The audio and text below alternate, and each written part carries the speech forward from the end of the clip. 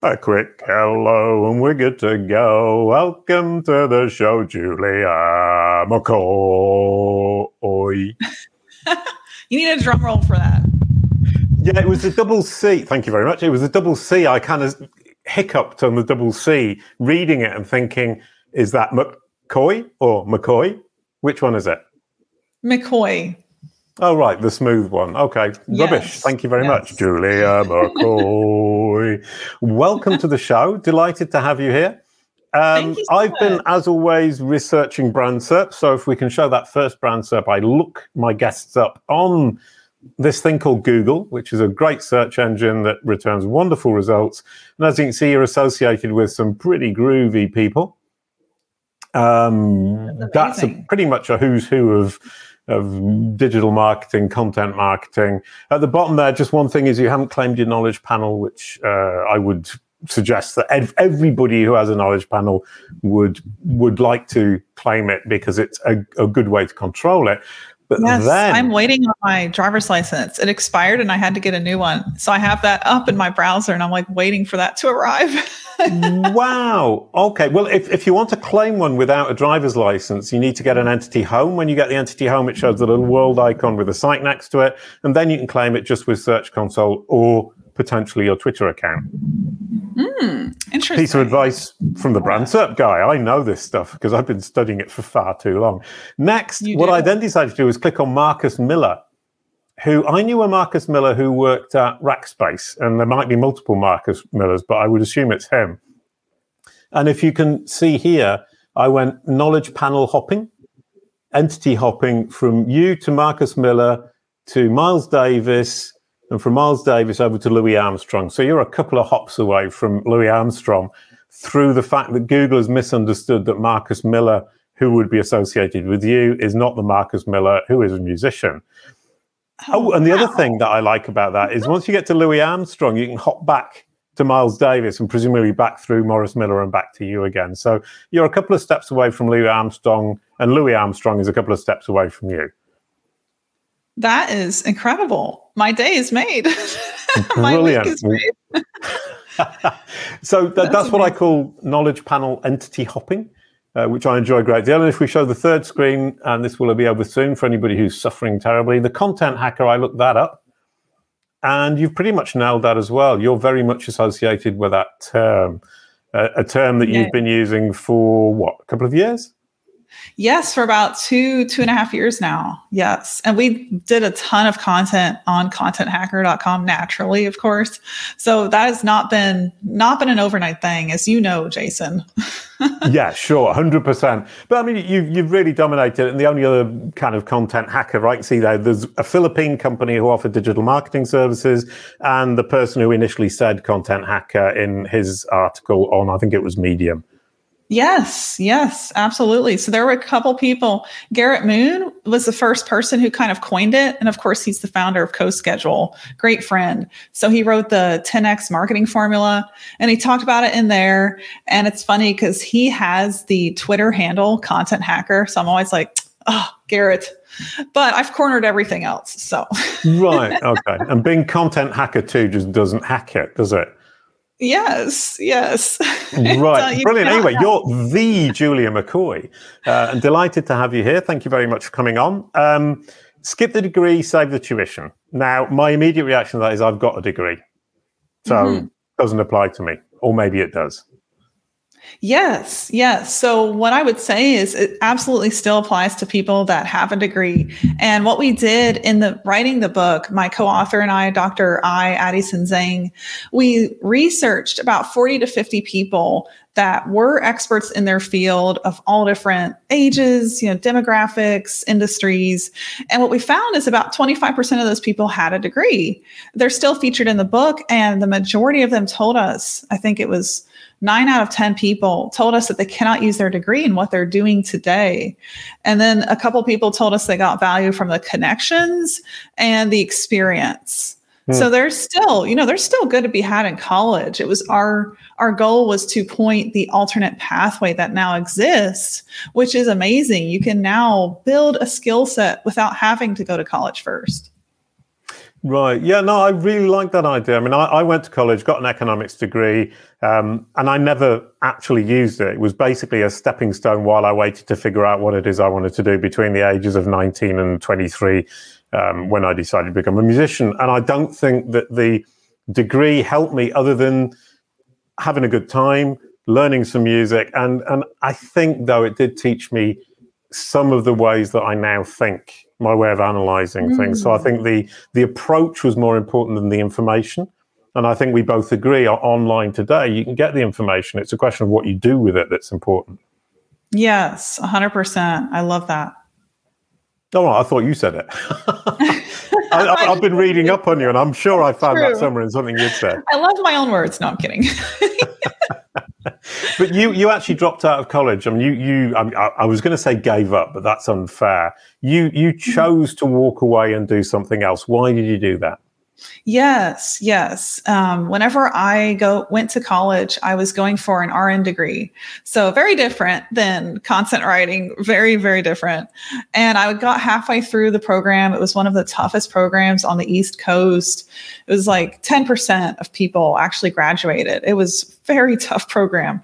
So I got halfway through it. And one morning, I was 19 years old. One morning, I just woke up and I was like, how can I actually switched to doing something I love? Because I knew it wasn't my passion. We were on the clinical field, doing things like changing adult diapers and then helping young people who had wounds that were coming in with gunshots. We lived in Pittsburgh and there was a lot of crime. Just like all the things I was seeing, I was like, this is not for me. It takes a tough person to be a nurse. Not that I'm not tough, but like a different type of tough person.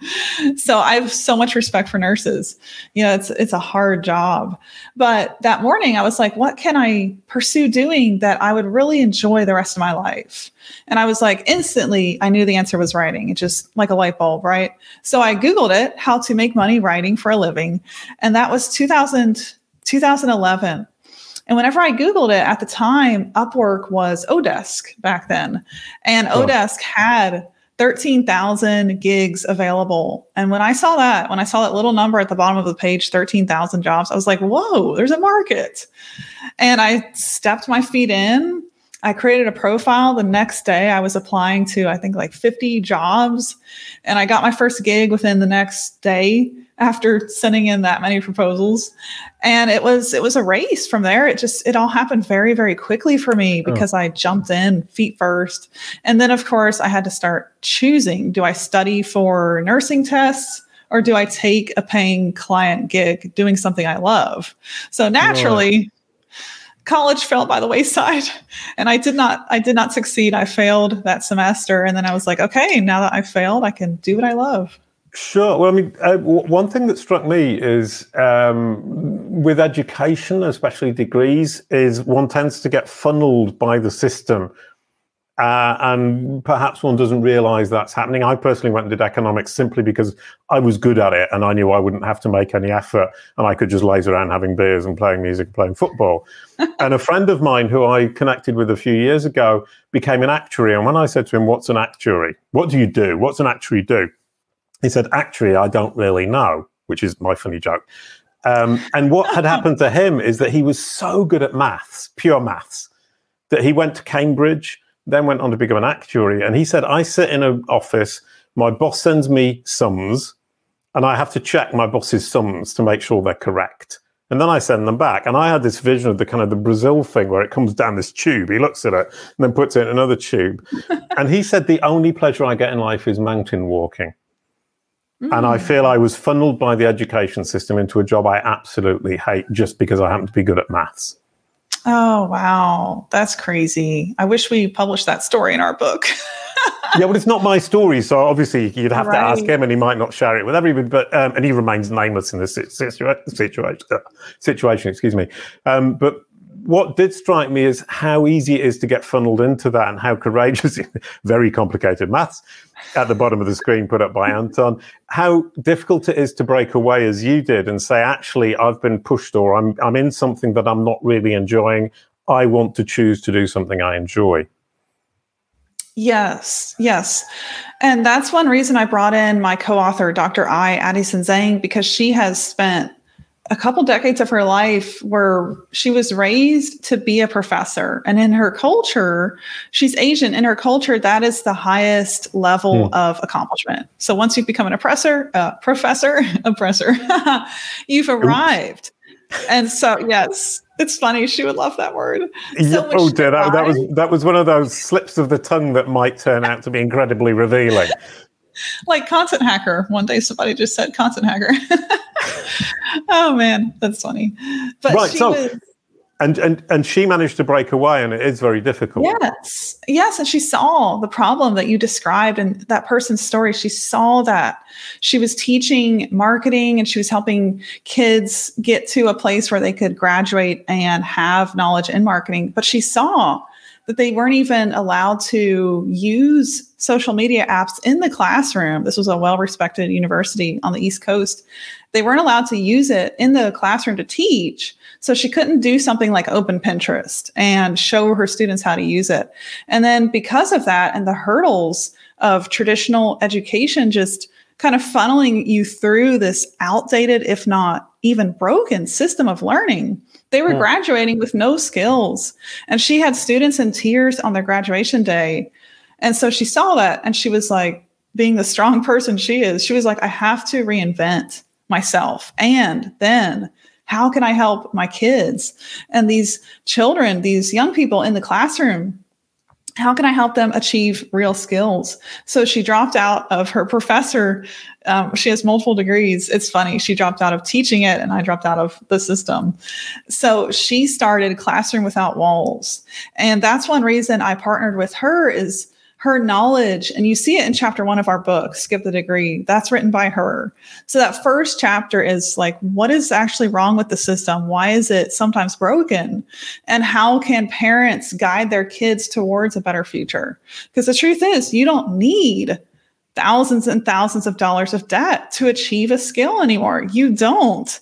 And the system can hold us back, just like what you were saying, from actually discovering our passion, because there is no, there is no formula like discovering your personality. That's not taught in college. But if you don't know who you are, how can you pick the right job? It's impossible. You're going to be pushed towards something you may not love because you happen to be good at math. You happen to be good at writing. So therefore you should do this. So I completely agree. The system doesn't help you choose the right pathway. It's really up to each one of us. Right. But then beyond the system, I mean, obviously kind of, for me, the big question is, right, once you've got through the system, whether you've got the degree or not, and as you said, some people did have degrees, I have a degree, figuring out how to structure oneself to learn the things one wants to do, to remain in some kind of gainful employment that one enjoys, is the big challenge. I mean, you said 4 L's, which I love, learn, labor, and level up, which is all terribly iterative. And so what I like about this is you can now explain to me how I can change, I would assume, my mindset to say I can actually now learn without the structure of an educational establishment around me. Yes. So the 4 L's, that is something that I pulled that out of everything I've done. I kind of pulled it out as the formula that we've been using kind of subconsciously to teach our writers at Express Writers. My business turning 10 years old this May. We have almost 100 people. We've been through the hiring, just the ups and downs to find the best people. And it's not always talent. It's more, attitude, having the skill, realizing that every day is a learning opportunity. You've never arrived. So all of that plays into finding the right candidate. And I took all of that into consideration when publishing the 4 L's, because it is not just about talent. The other things can matter even more so. So the 4 L's, we'll talk about what those are. The first one is love. So find out what you love doing. So for me, I love writing, right? So I came back to that. I was like, how can I make money writing? I did that Google search. And if you love math, there's so many different things. If you love animals, you can do a Google search. How can I make money? And insert with animals. Yeah. So Google provides a solution when you say, what do I love? I love football. How do I make money with football? It will say, become a football player. That isn't going to happen. Yes. Right. So take because that into you do need a level of talent. You can't just love doing something. I love playing football, but I wasn't good enough. Yes. And that's where the other 3 L's come into play. Like you can't just You're right. No. So the second L, definitely it's that barrier to, okay, am I actually going to make money doing this? So all 4 L's: love, learn, labor, level up. So learn is when you find something you love doing that you can actually make money doing. And then the third L is to get your hands dirty, is to just labor. So first, I recommend learning, and you can do that. You don't have to go to college to do this anymore. You can do it through practitioners. Of course, depending on the industry you're in, if you're going for an attorney position, do go to college. Medical, the same thing. Don't Google this. But if you find something that you can do without a degree, you can learn from practitioners. You can take courses, and then you can get so much faster to your end goal of that skill set. Watch channels like Jason Bernard's channel if you're trying to learn brand serves. And that's a way you can build that skill without having to go to college.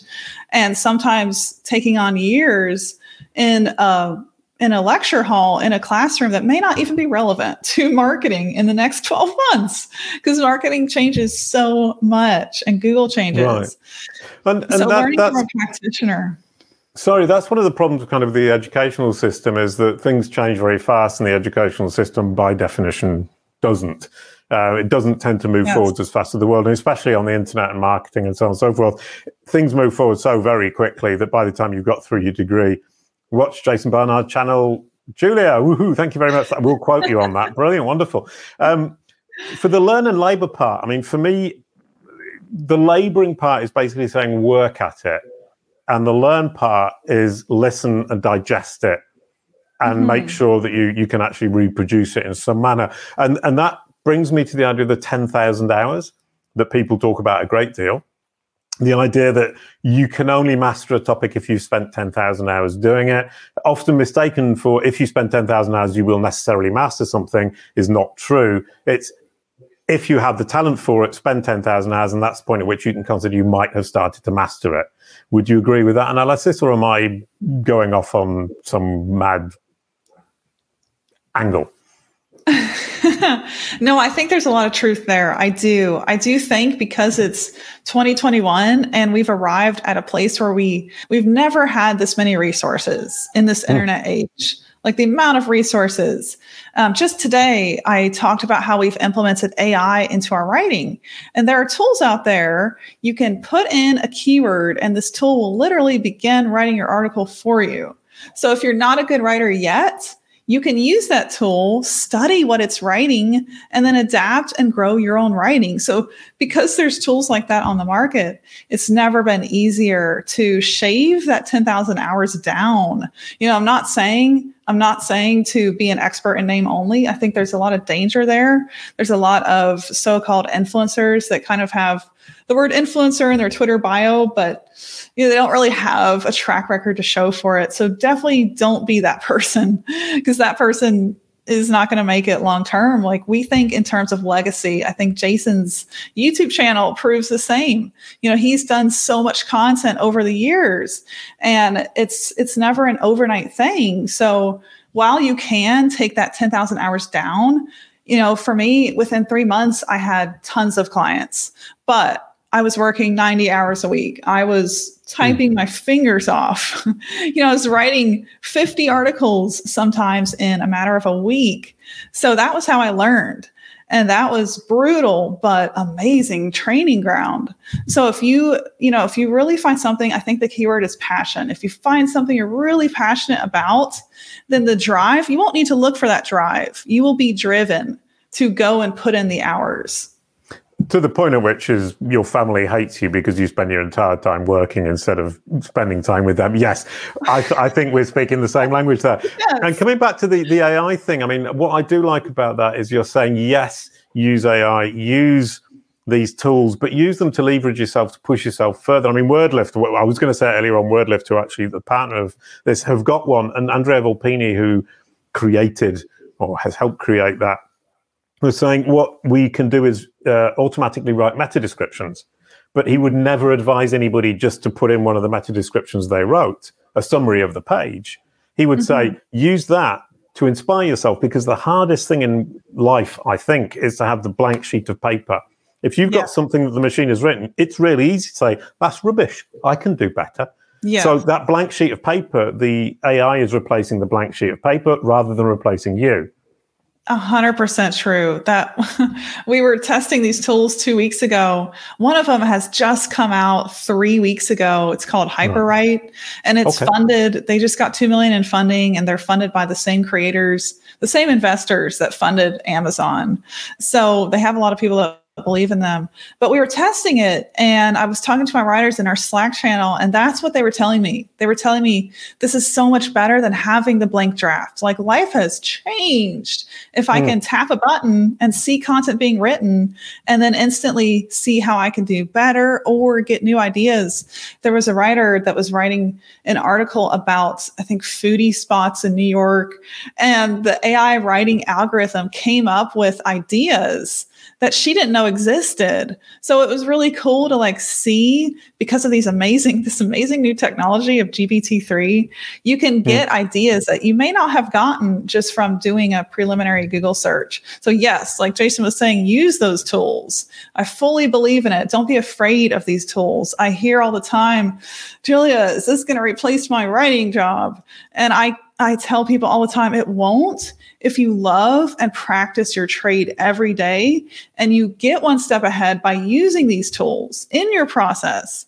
Because if you stay fearful, then you're on the outside of that and you can't speak from a place of, yes, I know that tool and it cannot replace me. And when you know that because you've seen it, it's really powerful. Yeah, and the fact that these tools aren't replacing us, what they're doing is making our lives easier and moving us forwards through the boring bits. With Kalicube Pro, I've actually got a couple of clients who said they do online reputation management. They're saying, but you're going to put me out of the job. And I'm saying, absolutely the contrary. I'm providing you with a platform that just goes through all the boring manual stages you were doing up till now and puts you right there at the heart of the solution to the problem that your client has, and allows you to deal with more clients and deal with only the interesting part and end up, as you said earlier on, doing the part you love. Yes. And why not? That's amazing. Yes. But I mean, it's the same with the AI writing, as you're saying. There you go. A question with the writing. Alicia's asking, can you recommend any particular tool that you think is the best? You named one earlier on, and I can't remember what it was called. Yes, maybe Anton can put that on the screen for us. Hyperwrite.ai. And it's spelled just like it sounds. So hyperwrite, like writing a book.ai. As opposed to hyperwrite, RIGHT, i.e. I'm always right and you're wrong. Correct. Correct, you're wrong. I couldn't help that. Sorry. No, you got me. Brilliant. I can't deny it. I was so... Oh, no, I'm not going to make it. It doesn't work. Sorry, I was trying to make up a stupid joke and I can't. You beat me to it. Right, okay, so we've got love, learn, and labor, and then we've got level up. Now, level up, I get love. Do something you're passionate about. Do something you love. Learn about it. Labor over it, 10,000 hours or less, whatever it might be, whatever suits your purpose. Then level up. What does level up mean? Yes, that's my favorite L. So this is the one you earn. And I can't stress that enough. Like, just like we were talking about earlier, so many people today, they have the word influencer, expert, unicorn, that list goes on and on of synonymous names in their Twitter bio. And do they really uphold that? Have they been a practitioner first?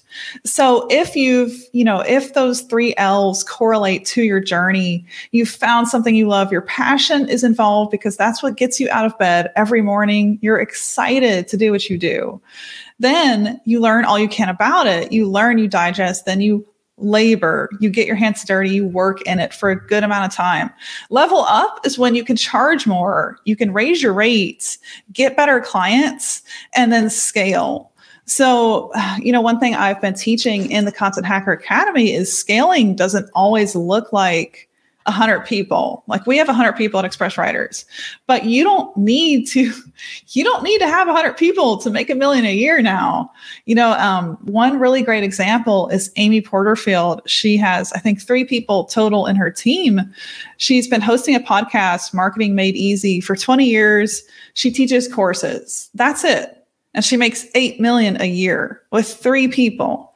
So like you do not need to scale to the human factor of a ton of people. You can scale digital products. You can scale, like you're doing, Jason, a YouTube channel. You don't have to grow this giant team. And I think that's the beauty of this age we live in. Like you can have and set a goal to level up and be that millionaire without having to staff and hire hundreds of people first. So we talk about that in the book. And in the book, we actually give about 50 opportunities that allow you to make pretty good money, depending on which ones you pick and how hard you pursue it. Well, I think that idea of kind of automation saving time and things that we would no longer even think about doing that we used to do. A good example in the SEO industry, at least, is the tracking software and the crawling software. You're going to get a platform that will track your keywords, crawl your site, give you all the errors.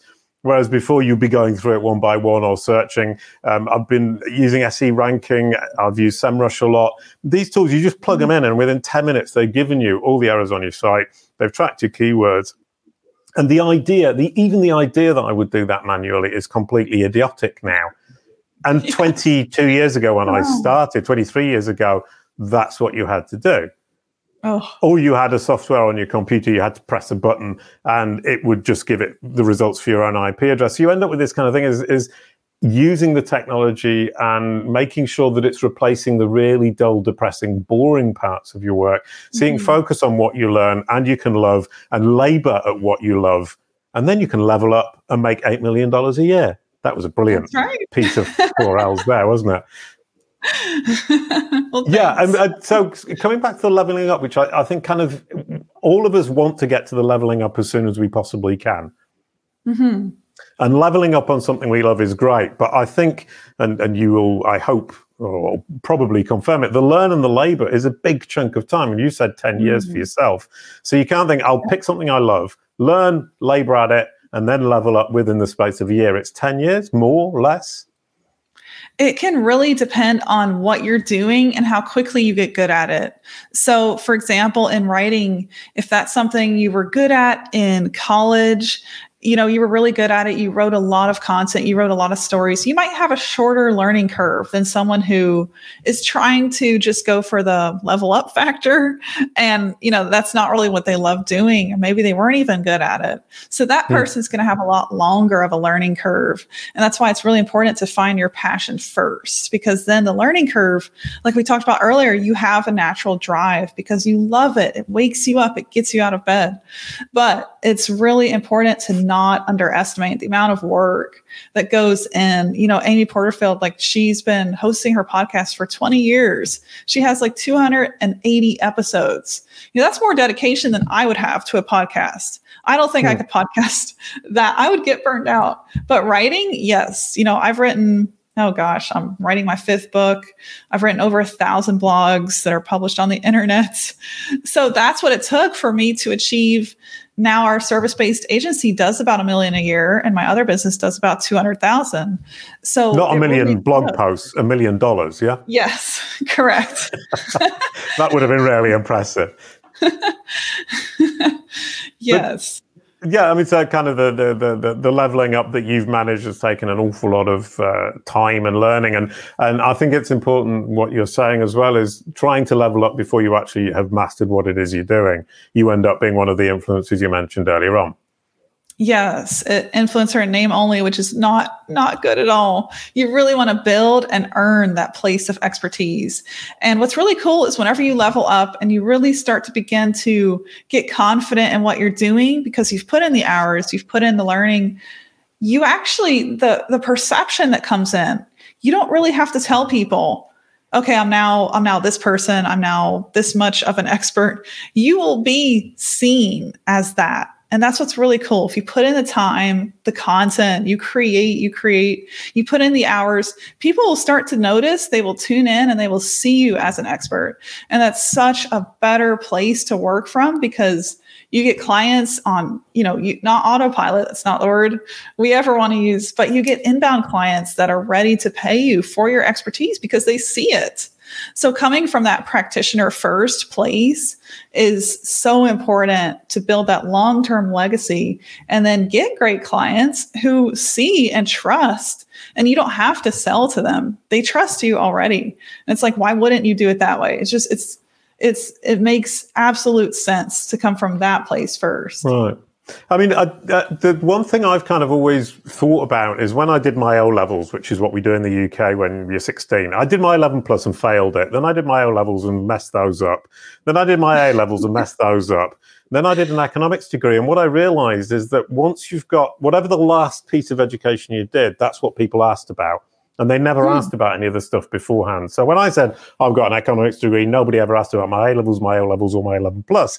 Then when I got a job, nobody asked about my economics degree. When I go and see a client now, nobody says, "Oh, can we see your degree, please," before we sign the contract. Yes. They look at my experience and what I've done and the clients I've worked for. And that's the learning and the laboring part that allows me then to level up with my love.